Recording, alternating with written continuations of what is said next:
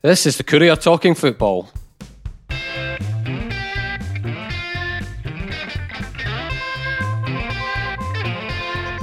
I'm Eric Nicholson, and with me this week are Jim Spence and Ian Roach. Well, gentlemen, we've come full circle. It started with Dundee United against St Johnstone, and we've had a round of fixtures, and we're ready to get going again. What have we learned about our two Premiership teams in the first round since that first game at Tannadice? Have their trajectories been along the lines you would have thought, or have things worked out a wee bit differently? Well, I think we found, a couple of things, Eric. I mean, firstly, what we found is what we've predicted on this podcast in recent weeks. That St Johnstone actually had goals in them. You know, once they found their shooting boot, there were goals there, and we saw that adequately. When they put 5 past Hamilton, albeit bizarrely, their decent defensive record went to pot, conceding 3, but we knew they had goals in them. That was the first thing. I think we probably also discovered that when Dundee United put their mind to it, I know their central defence have had a bit of doing, and I know the fastest kind of trio in the world, because they've been playing, or they played certainly a back three on Saturday. We found that when they put their mind to it, with a good goalkeeper and Seager's behind them, they can concentrate and they can keep quality opposition at bay, albeit they got, Seagrass made some fine saves, and there was an even finer save by Lawrence Shankland, in the game. But I think we've found that Saints have got goals, and hopefully we'll now kick on. That United, if they can find the level of concentration, because I think that's the key thing. I don't think they're a bad side. They're not a brilliant side, but they are capable of, certainly, or should be capable of competing with the best. They should have certainly been, much better than they were against Livingston. But I suspect that they, if they can find consistency, they'll be fine. But they look like they're going to be an up and down side this season. So I think those are the lessons I'm drawing so far. But it's still early days. Ian, I probably expected St Johnstone to be a wee bit higher, and Dundee United roughly to be where they are. Would you be along similar lines? Yes, I would. I did expect Saints to be higher up, but I think the momentum's there for them. As far as United go, United have been all over the place. Jim said ups and downs, and there really have been some real highs and some real lows. Some great away performances and some pretty turgid home performances. I think the low point for me was Livingston, which was a terrible performance. I would say the high for United, probably Motherwell away, which was a great result. So they've done well against Celtic. They've done okay against Hibs. Terribly against Rangers. Just all over the place. Hard to predict how it's going to go for them. I think I'm personally, as someone who watches United regularly, I'm quite pleased where they are. I think that's okay. I think it's fine. I mean, obviously it could be better, but it could be worse. I think they're just doing okay there with the 12 points. It's probably around about what you would expect, and if you project that forward, then they'll be fine this season. I think the expectation levels at Tannadice are gradually coming back more towards my own expectation levels, which are just to survive in the league and then build.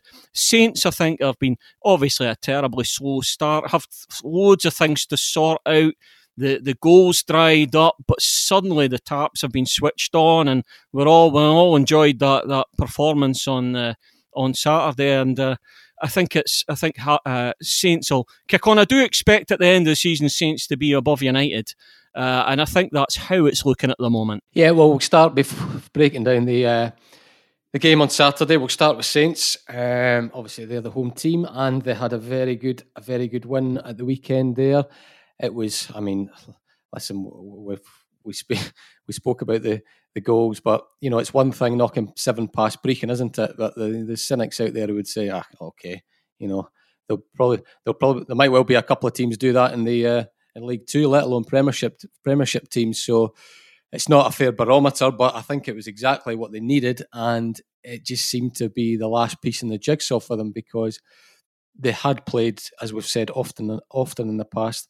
They had been playing well. Predominantly, there were a couple that they didn't play so well. I don't think Livingston away was particularly clever, but there was a lot working there. So it's Callum Davidson's sort of mantra of basically keeping stressing the positive, keeping saying it will happen, and the players themselves looks to be paying off. And the front three, I mean, you get 5 goals and your front three, you get all 3 of them. And David Wotherspoon was absolutely fantastic in the first half when his touch and his awareness and just bringing people into play was just what you want.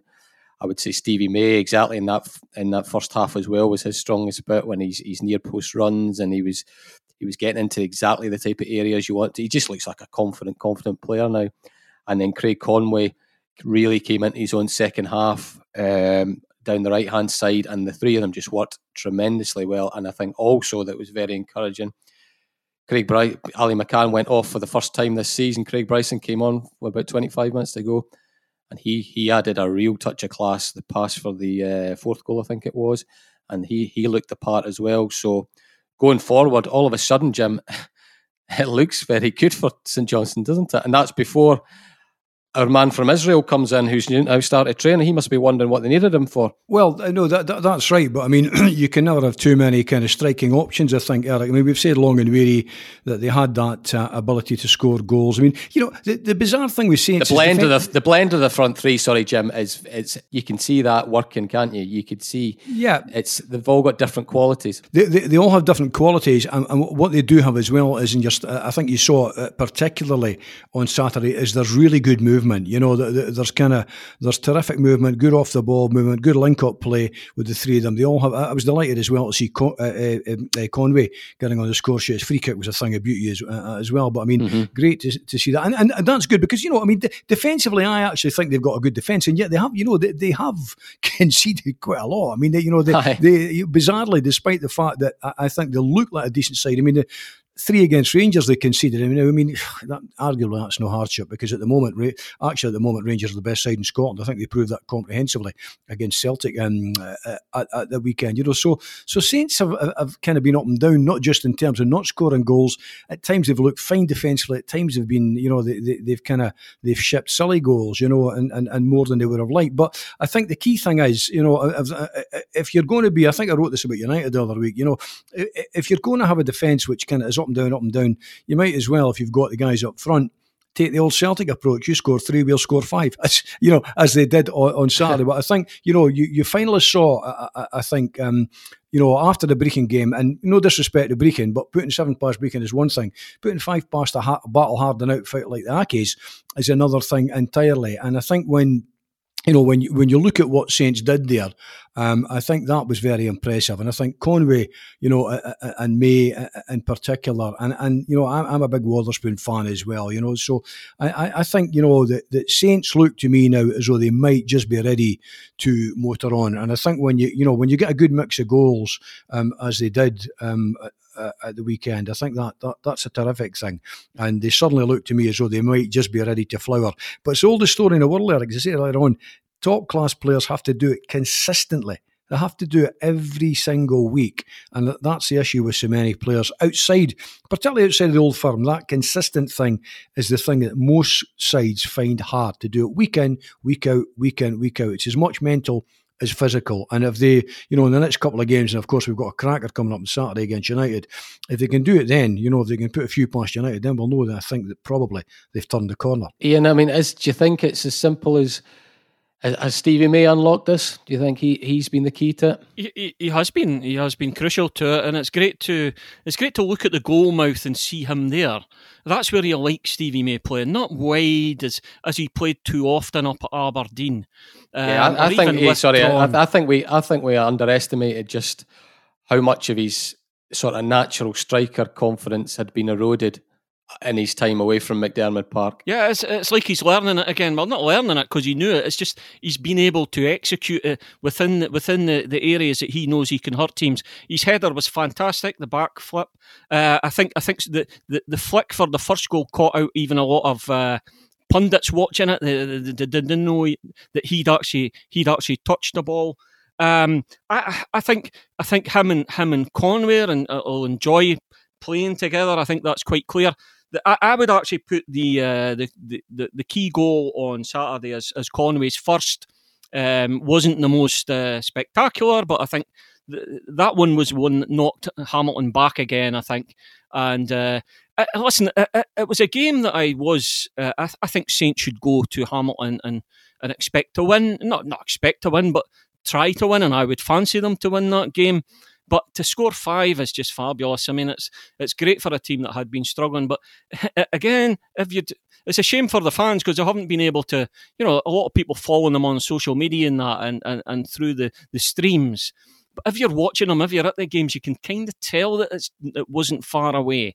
And now it's clicked. I think Mickey Mellon, United manager, will have a few things to worry about on Saturday. I mean, before we leave Saints, Jim, I mean, it's the ideal way to sort of drip a new signing into the team, isn't it? I mean, obviously, the guy Melamed's had to spend 2 weeks in a hotel, through nobody's fault. It just is what those are the rules. Are the rules just now? So a guy who hadn't played much football in the last few weeks, the last thing he would have wanted, and Callum Davison would have wanted, was, I mean, say they'd lost at Hamilton, not scored again, maybe even just scored 1 or 2 against Brechin or whatnot, for it to be a crisis bubbling away. And then the pressure's on Callum to rush him in potentially. It's the pressure's on Melamed as soon as he goes in to be some sort of saviour. This is perfect for him, isn't it? Now they can just take their time with him, maybe super sub type thing. Much better to go in and maybe do 30 minutes or even 20 minutes against, in a side who have suddenly discovered their scoring form, where the confidence is high, the dressing room's bubbling, the training ground is kind of alight and all the rest of it. I mean, we're led to believe that pretty much because he's been in lockdown, he's been keeping himself basically on spinning classes. That was always Big Craigie Brewster's favourite, the spinning, because of course his little old man Pim was a great road cyclist. So that was one of the things that Brew brought into Tannerley, spinning. So it sounds like Guy's been kind of busy spinning away there in his hotel room. I hope the other guests have been getting a good night's skip as he's been spinning away on the bike. But look, I mean, if he's a fit athlete, depending on his fitness beforehand. I mean, it takes a good couple of weeks to lose fitness anyhow, and only a small proportion. So I presume that he's still pretty fit. Match sharpness is another thing entirely, but far better for him to come into a side that that has scored 5 and 7 in the 2 previous games. That's a far better situation than pitching him into a team that have really been struggling. Well, and Ian, we'll link in nicely here to United, because St Johnstone, they seem to have cured getting bodies into the box space. As simple as that, making runs into the box, making sure they're committing defenders and just doing some basic attacking stuff. There's a couple of frightening statistics if you're a Dundee United fan. We've got a new toy in the office just now with the Opta stats. And we do, yeah. How does this sound to you? Last 3 games for Lawrence Shankland, touches in the opposition box. Hamilton Accies, 3 times he touched in the box. Livingston 0 and Aberdeen 2. I mean, that's enough to put a shiver up the spine of United fans, isn't it? Because when your whole game plan is serving Lawrence Shankland. I think the person that will be putting a shiver up his spine is Shankland himself, because he just looks dejected when he's kind of out of a game like that, and he had to check back. I think United know. I mean, they know as well as we do, looking at these stats, what they have to do, and it is to supply Shankland with the ball. It sounds simple, but they really need to kind of up it drastically. If they keep going through games where he's hardly getting a sniff, his head goes down, and he's not that kind of player. He's quite a character. He's quite a hardy character almost. It doesn't let much get him, but you can see almost physically this no crowd scenario. We can see players clearly with their heads are down and the shoulders are slumped, and no wonder, because I think to have a Scotland striker and somebody who's so prolific as him, and to not be able to get the ball to him, and I think on the stats, I think we can go back. I've just looked at this.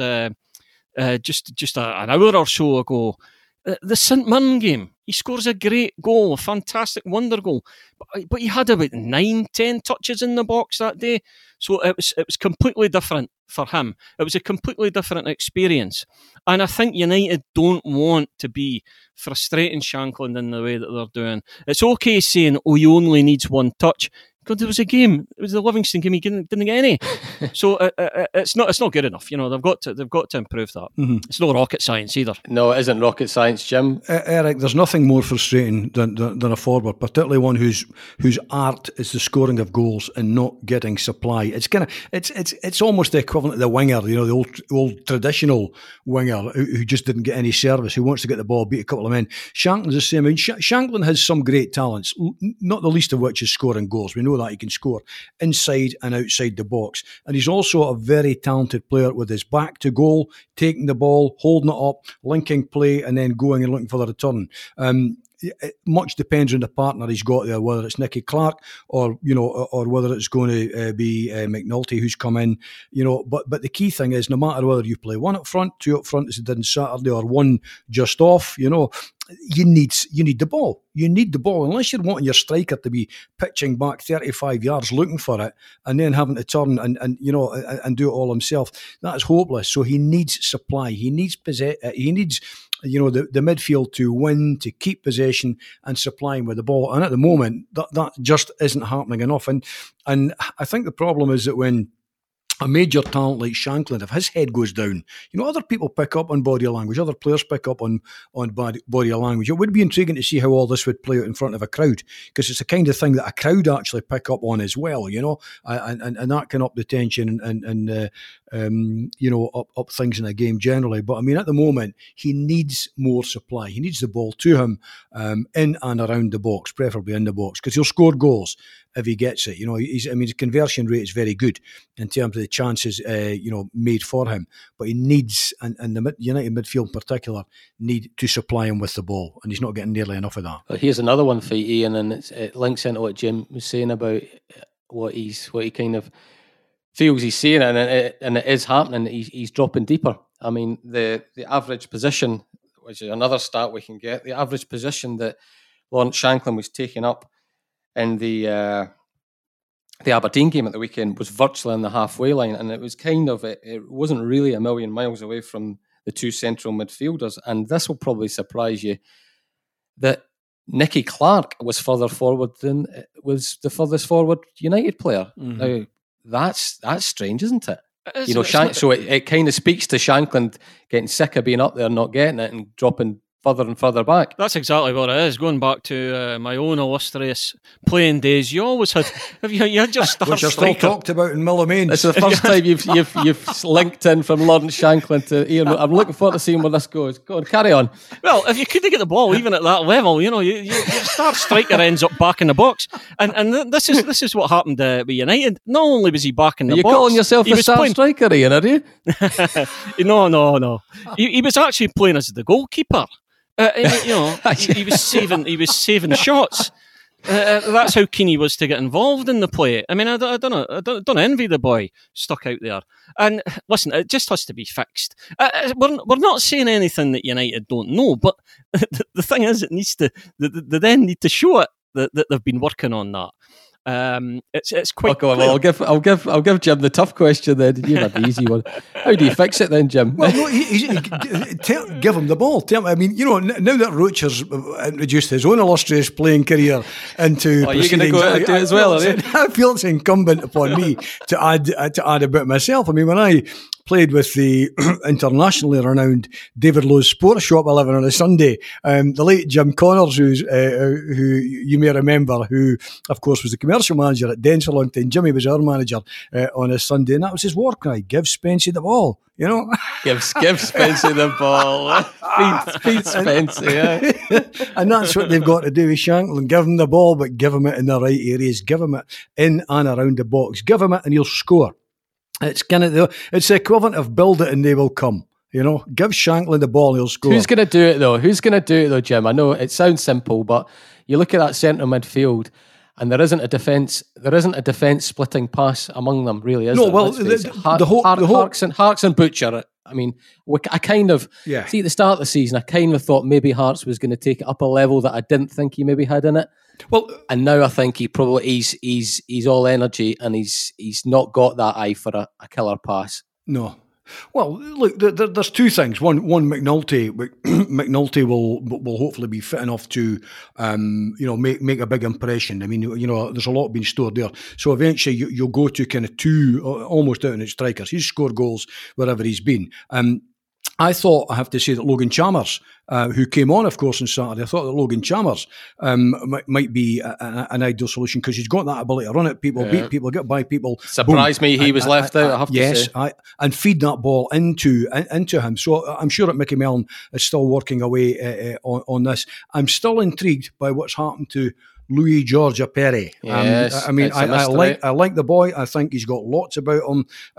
You never know enough from what's going on at training or what's in the manager's mind to wonder what suddenly happened to him. Maybe he's still quite a young player, but I'm kind of very much of the view of they're old enough, they're good enough, and he certainly looked good enough at times last season. So, but to answer your question, to cut to the chase on your question of Shankland, I would have thought that the likes of a Chalmers, who's got that great burst of pace, is one who can certainly feed him. And of course, now you may be feeding two. They may be feeding each other. McNulty and him, assuming service gets to the two of them, may be able to link neatly off each other. But you want somebody like a Logan Chalmers coming inside, who's got that real spectacular, pace about him, head down, gets by men, because it doesn't look as though Harkes is capable of doing it or Pollock's capable of doing it, and Butcher, Butcher's not that type of player. Butcher is not a service provider. He's a ball winner and midfielder, although I have to say at this level it's proving more tough for him. Arguably he'd be better back in a four-man defence. But those are the options, I think. It may well kind of shift and change a wee bit if as McNulty gets fitter and more match sharp, he's playing. There'll be a different type of partnership between Shankland and McNulty than Clark. But equally, given that both are goal scorers, it simply doubles the pressure on the midfield or the guys that are wide to get by their men, to find the creative threaded pass and find the strikers. In this case, mainly Shankland, because Shankland's the man in possession of the jersey, back after the injury and all the rest of it. He's the guy you're looking for mainly to score the goals. McNulty will add to that, but they must get possession. Yeah, and we all thought that Hottie was going to be one for the future type thing, and he's been loaned out. What's the chat about Jean-Do Fuchs? I mean, how soon can we expect to see him in and around the first team? Well, I don't think. I think Mickey Mellon takes his time with players. He likes to get. We've seen that, I suppose, with McNulty, who I thought would have been involved before he was. So he could be waiting another week. You don't know. We'll find. I suppose we'll see on Saturday. But I think you have to hope that he is the one with the pass that can thread the ball through to Shankland. Also, going back to the delivery for Shankland, the fact that he's getting so few touches means that they're not connecting with corners. They're not fine. He's good in the air. Shankland. They're not connecting with free kicks and corners. Listen, it was a defensive performance on Saturday. It was a defensive performance against a good Aberdeen team. You can say, well, it's a decent point, but I think you're looking for more. We're looking for more creativity. I think a lot of supporters are hoping that Fuchs will come in and be the guy that can take a grip of the midfield area, because you're right, Eric, it was a reasonably promising start from the likes of Harkes, and he was bursting forward up at places like Ross County, but there's been a tailing off there, hasn't there? I think we'll all have to be honest. And Jim, are you? I think did you? I can't remember. I think if you either kind of answered this earlier on, or you have done in previous podcasts. Are you happy with United persisting with three central defenders? Or would you rather see them going with four? No, I mean, four at the back, not four central defenders. That'd be. No, I mean, I'm a confirmed 4-4-2 man. I think I probably always have been. I like the idea of two good central defenders with varying talents. You can plug back historically, and let's do it with United and Aberdeen when they were a new firm. You had the Miller-McLeish partnerships, the Hegarty-Neri partnership. They had different skills, they had different strengths.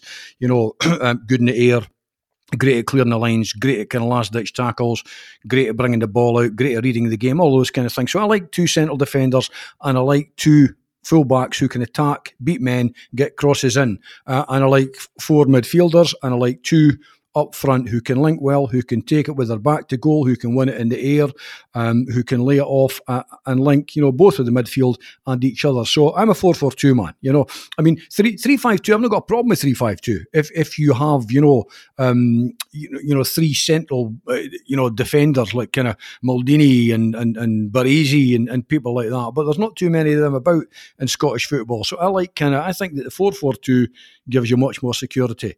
And just frankly, it is a more enjoyable style to watch.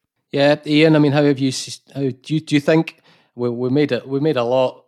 We spoke a lot about Mickey Mellon before he took a team, and we're basing it on what we were told from down in Merseyside and things like that he didn't have a favoured system and that he would suit it to tailor it to the players he's got and the opposition he was playing. Are you starting to think that 3 is going to be his favoured formation for this season at least? I think against what you would term stronger opposition like Aberdeen and like Celtic, yeah, I think that's fair enough. I think Jim's mentioned the crowd, and I just wonder if United fans in a crowd at Tannadice in a game against Aberdeen would have kind of turned on the team a wee bit. They were so defensive and looked for more.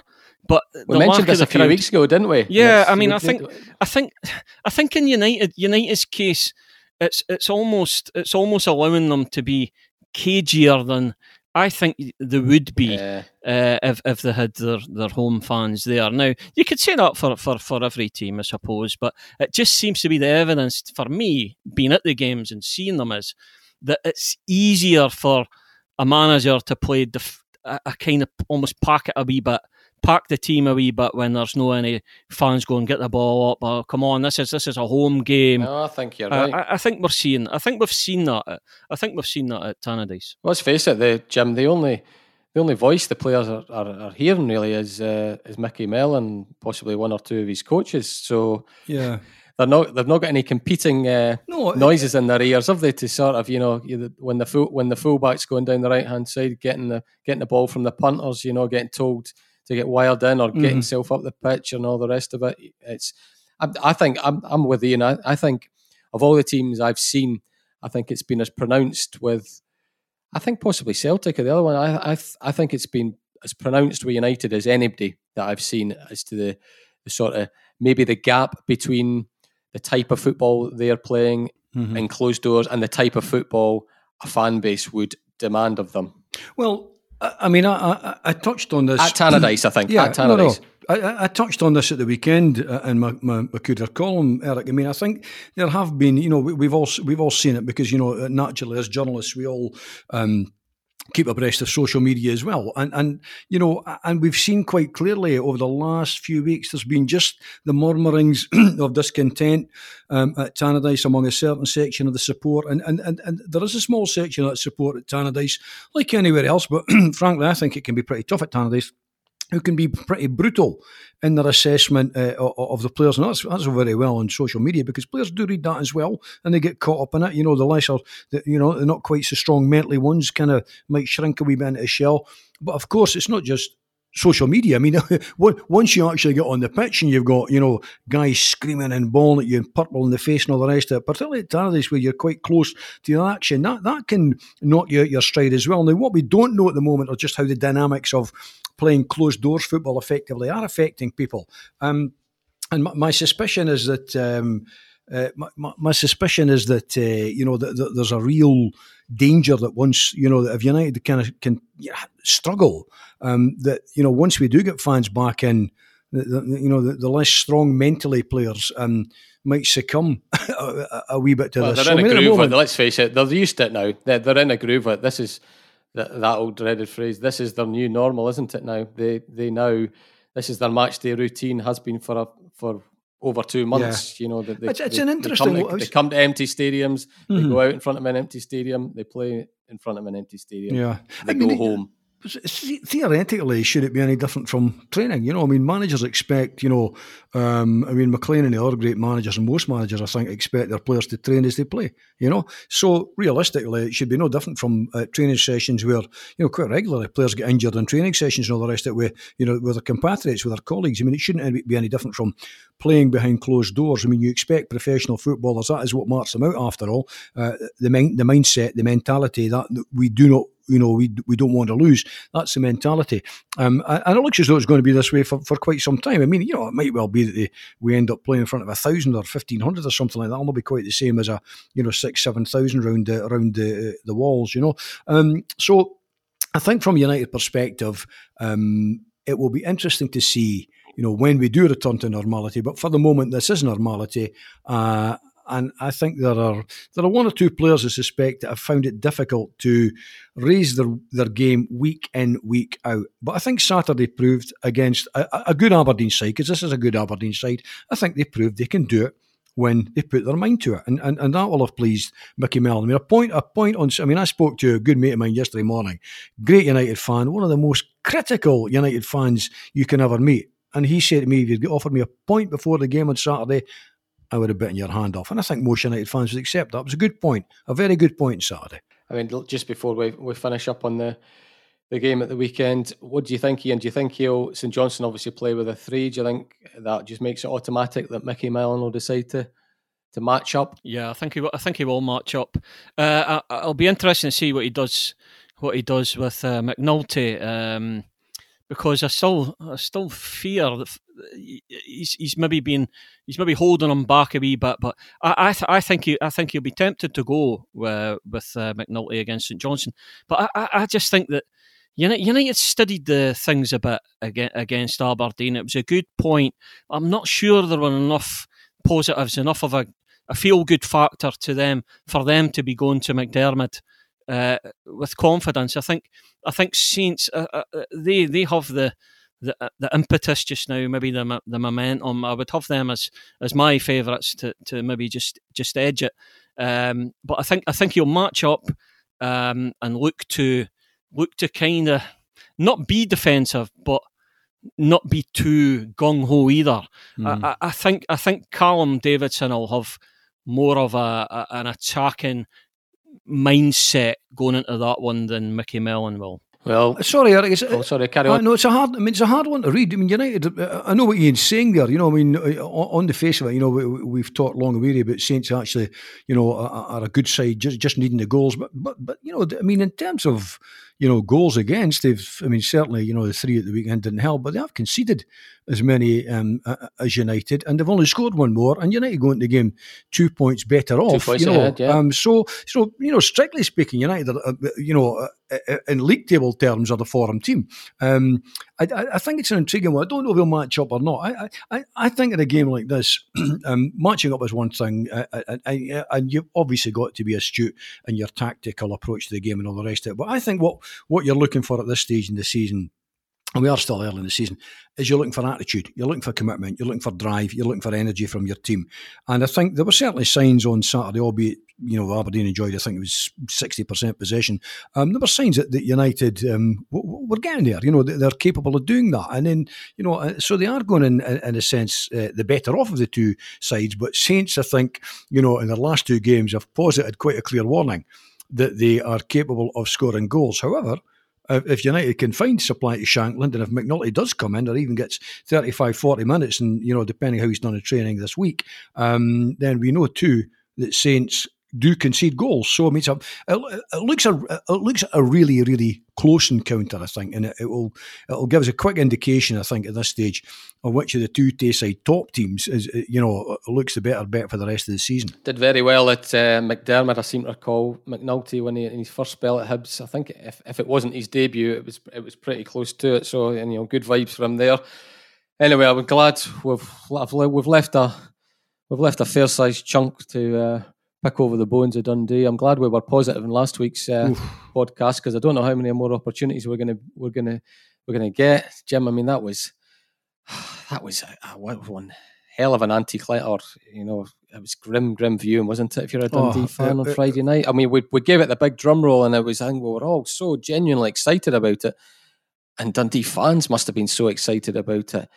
But boy, that was the bucket of cold water getting flung over your face, wasn't it? Well, I mean, it was absolutely desperate. I mean, a lot of United fans have naturally, in the course of things, been enjoying the 6-2 result because, of course, United did that to Dundee. But I tell you what, the 6-2 doing that Dundee got from United was, you know, a 6-2 which was pretty unfortunate because Dundee were... it was a difference, Dundee were actually very decent that night. Now, they were much better in the second half against Hearts, but for whole periods of the first half, they were invisible.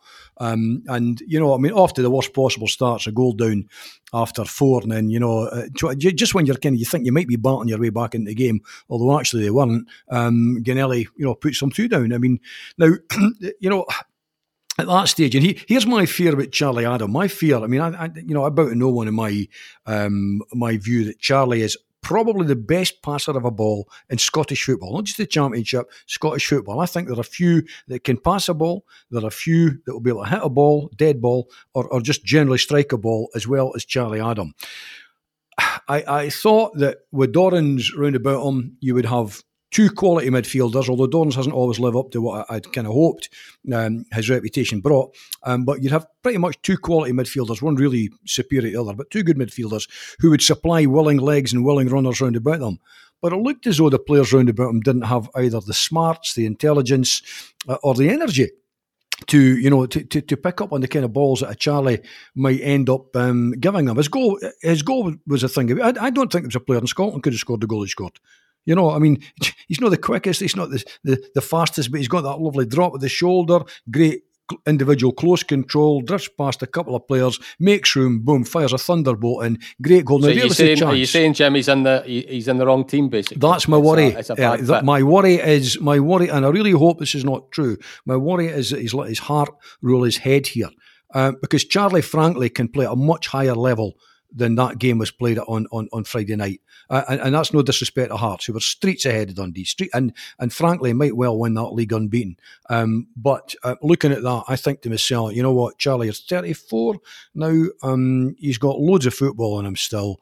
And I just wonder if he's let his heart rule his head by dropping down. You know, it's early days. It's just the start of the season. It may well be that, you know, that things change dramatically. And there are questions to be asked of, you know, James McPake's got to ask questions of himself as well. You know, with the, you know, the way the side was set up to go 3-5-2 against Hearts. But although I say I'm a 4-4-2 man, I'm less intrigued about systems, Eric, than players. I always think, you know, no matter what system you play, the first thing you need is attitude, aggression. They didn't press the energy. Ball, did they? I mean, they got to press. No, you've got to go. I mean, I'm a great believer. The Scottish game technically is not as good. You know, let's rephrase that. Skillfully, we are not as good as many European nations. But even when we produced the great players that we did previously at one time, because we did 25, 30 years ago, we produced many, many absolutely great players, and a few of them were world class. We traditionally played the game at a tempo. Traditionally, Scottish football has been played at tempo, with drive, with energy, with, you know, getting in about people. And that's not a call for, you know, getting in at waist-high tackles. It's a call for the energy and the drive that traditionally Scottish football has been about. And I didn't see any of that from Dundee. And I think if you go out with that kind of mindset, and I'm not saying they did go with the mindset, but they just didn't.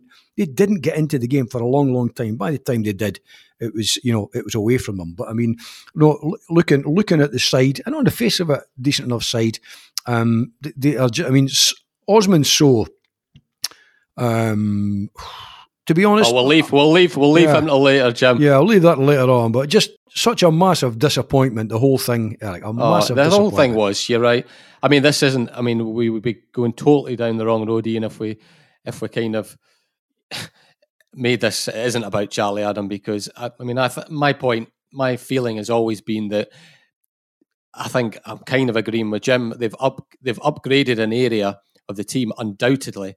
But for me, they've upgraded an area of the team that was kind of the least in need of upgrading, if you see what I mean. Yeah. I just think, I mean, they had plenty of midfielders who could slow the play down, control it, and potentially pick a pass. Now, I 100% agree with Jim that Charlie Adam can do it better than all of them, but he hasn't put legs in that midfield. I mean, why? I mean, Callaghan was the one that he wanted in the last window, and he got, and then he gets injured. But he's not replaced that type. So if you needed legs then, you need legs. You still need legs now. I just don't see. I cannot see a midfield when you've got Graham Dorrans, Charlie Adam, Paul McGowan, and Finlay Robertson as cutting it, because they're just not mobile enough. No, you're right. And McGowan was playing. I hope to have been playing in a more advanced role as well. So you were left with really the didn't three. Get into the game at all, did he? Didn't get into the game. No. To be honest, all the problems were happening behind Charlie Adam. The defensive setup was it never worked. What they were, to me, it was similar to the Celtic Rangers game. You had a team that was organised, had the tactics spot on, knew this. I'm speaking about Rangers against Celtic. They knew how to reach each other, and they were going up the wings. Dundee were left exposed on both sides. Hearts were able to almost overload that all the time, and Dundee were just on the back foot for the whole of the first half. It changed at half time. But as you say, all the damage was done by then. Mm-hmm. Now the midfield, you've got two experienced quality players there, and a great goal for Charlie, wasn't it? It really was. Oh, but it was left to young Finn. Yeah, it was a shame. They never had the anchor there. They never had the anchor there to protect what was a toiling backline, to be honest. The goalie never covered himself in glory either. Now, some of the goals, the Hearts goals, were fabulous. I mean, they really were. But it was just a shame that it was so easy for Hearts. I mean, 4 minutes, I think, for Michael Smith's goal. Let's talk about that. I mean, there's not even a proper challenge on him. Jordan Foster, who has subsequently been injured, what is he doing? He doesn't come in. He doesn't make it difficult for the player at all. Smith then almost sclaffs his shot into the goal, and you're on the back foot in the game that you've waited months for, months on. And they just never gave themselves a chance at all. You know, you don't go a goal down to Hearts, particularly a fired up Hearts with all their ridiculous tweets about how it started, how it's going. They never covered themselves in glory with that. I don't think clubs should indulge in that kind of stuff. But that was rubbing it into Dundee, and Dundee didn't help themselves. They gave Hearts the opportunity to gloat after the game. It was just a poor performance from Dundee. And they landed a couple of punches, unlike Celtic never landed any punches against Rangers. Mm-hmm. But to me, it was very similar in that you had one team completely controlling the match, never bothered at all by the opposition, really. Jim, we can kind of, I know it's only one game, but you can kind of see how this is going to play out again. It's going to be, a gap will open up probably.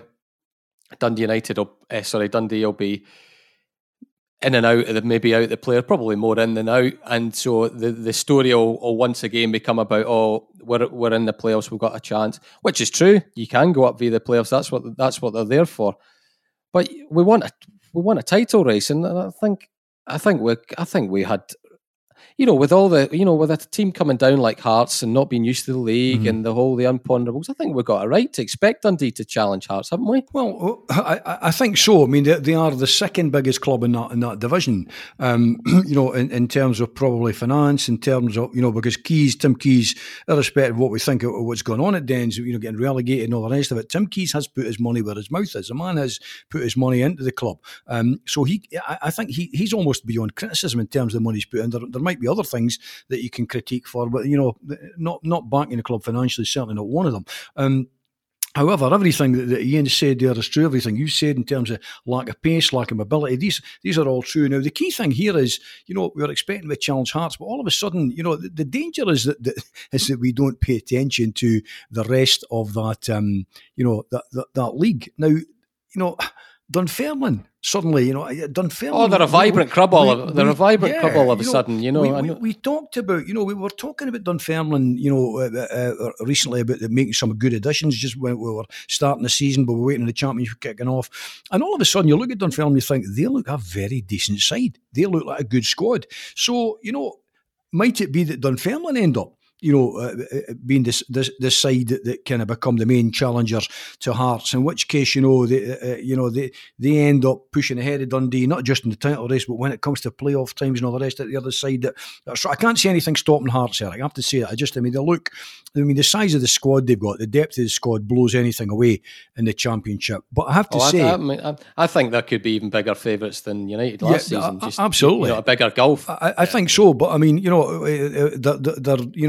had a very strong, they're a very strong bench. When you can start off with people like Halliday coming on, Halliday and Whiting, and when Naismith was on the bench, wasn't he? And guys like that, Elliot Freer. I mean, strong bench. What I would say is I did like the look at Afolabi when he came on. I was going to say let's move to the positive. Yeah, no, he looked decent. Afolabi and Mullen, both of them. You were looking at them thinking, why on earth are they not starting when Osmond's out? Let's face it. Yeah, well, I mean, you can have your say now, Jim. Get it off your chest. I think Dundee have gained nothing by signing him. I thought there was always going to be a problem in fitness. I remember him from Hearts and scoring goals, and he looked a big, physically strong, imposing specimen. We're going back a while now, though, aren't we? That's the thing. Going back a while, that's the problem. This happens in football. People always think, I can get the best out of him. This whole idea about management, you think you can get the best out of people. So suddenly I look at the squad and I see the lack of legs, the lack of mobility, and then I look at what's on the bench, and there's a couple of decent players on the bench there. But there's not sufficient depth of quality by the looks of it. Now you can't remedy that at this stage because the only thing available to you are out of contract players and they're out of contract for a reason. So until the January window comes round, and then, my view on January is, I've been quite open with it, you're only buying somebody else's troubles in January unless you get very lucky. So Dundee now have, they have what they hold in a sense in terms of the squad they've got. Now, that squad will not go head-to-head with Hearts over the course of a season. Hearts are a much stronger, a much better squad, a much more mobile squad, a much more physically robust squad. So you can almost write Hearts out of the equation already. They're gone. They're going to win that league. The worry for Dundee is who else might be coming up on the inside track to challenge them.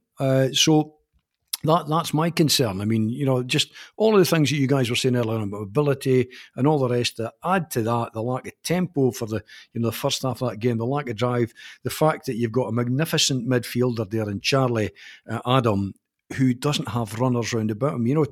Charlie will put a 60-yard pass onto somebody's toes if that somebody has got the intelligence to understand what Charlie's about to do and can make the run and can time the run and all the rest of it. If you can win free kicks in and around the edge of the box, Charlie Adam will score goals. But you've got to do these things to bring the very, very best out of him. And I really hope I'm wrong. But at the moment, having looked at that, it was incredibly disappointing.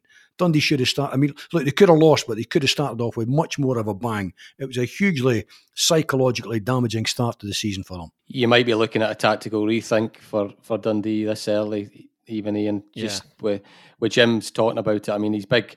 Charlie Adams. I watched Charlie Adam play against Spain with these diagonal balls and Hamden. I don't know if you were at that game as well, and it was a masterclass of long range passing. I think if the stars of Dundee's team were Charlie Adam and the two subs. Yeah. The two subs up front.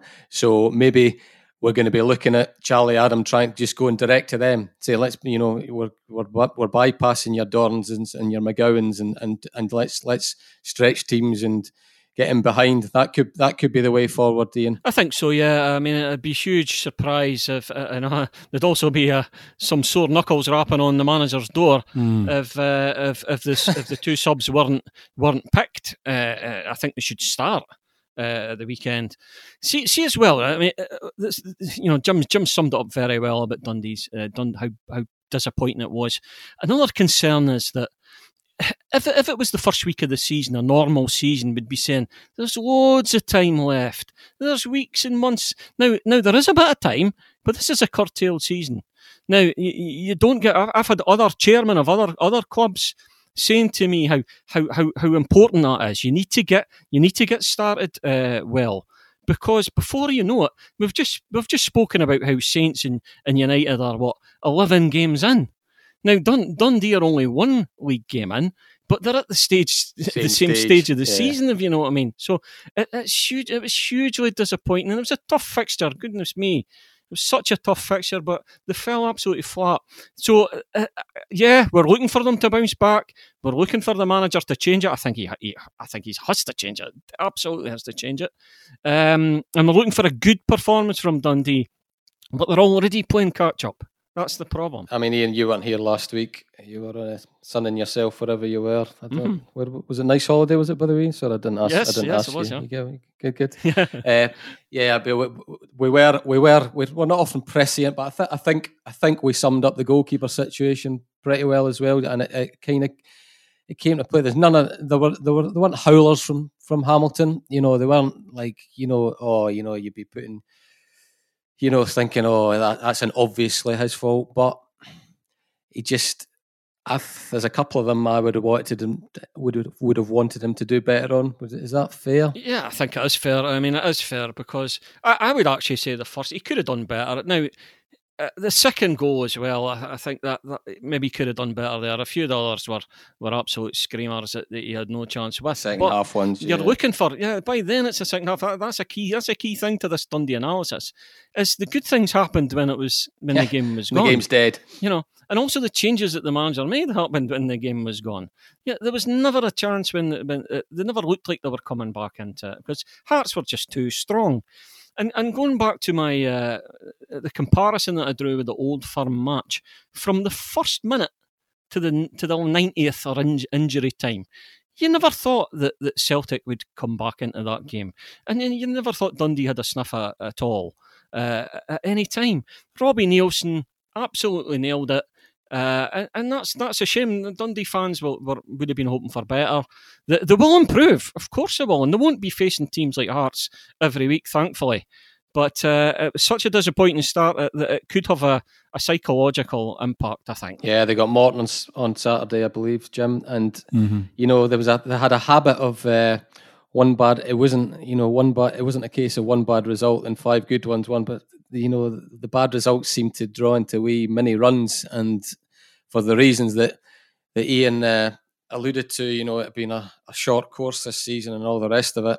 They need a statement, don't they? They don't just need a 1-0. I think they need to properly show that they can put away the likes of Morton. Yeah, I mean, I think we're all hugely disappointed naturally at what happened on Friday.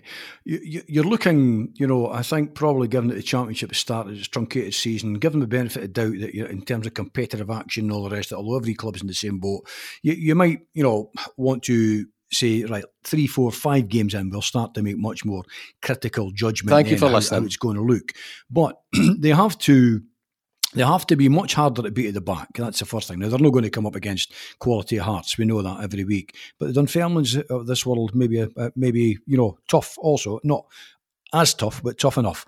The other thing is this, that they have got to find more mobility from within the ranks. I'm a great believer in pace in the game, Eric. Playing the game at tempo, so that the opposition is on its mettle all the time against guys. McDade, he's another one I'd like to see back in there. You need pace. You need people that can run at a man. You need people that can beat a man quickly, can link up, play the quick passes, give and go.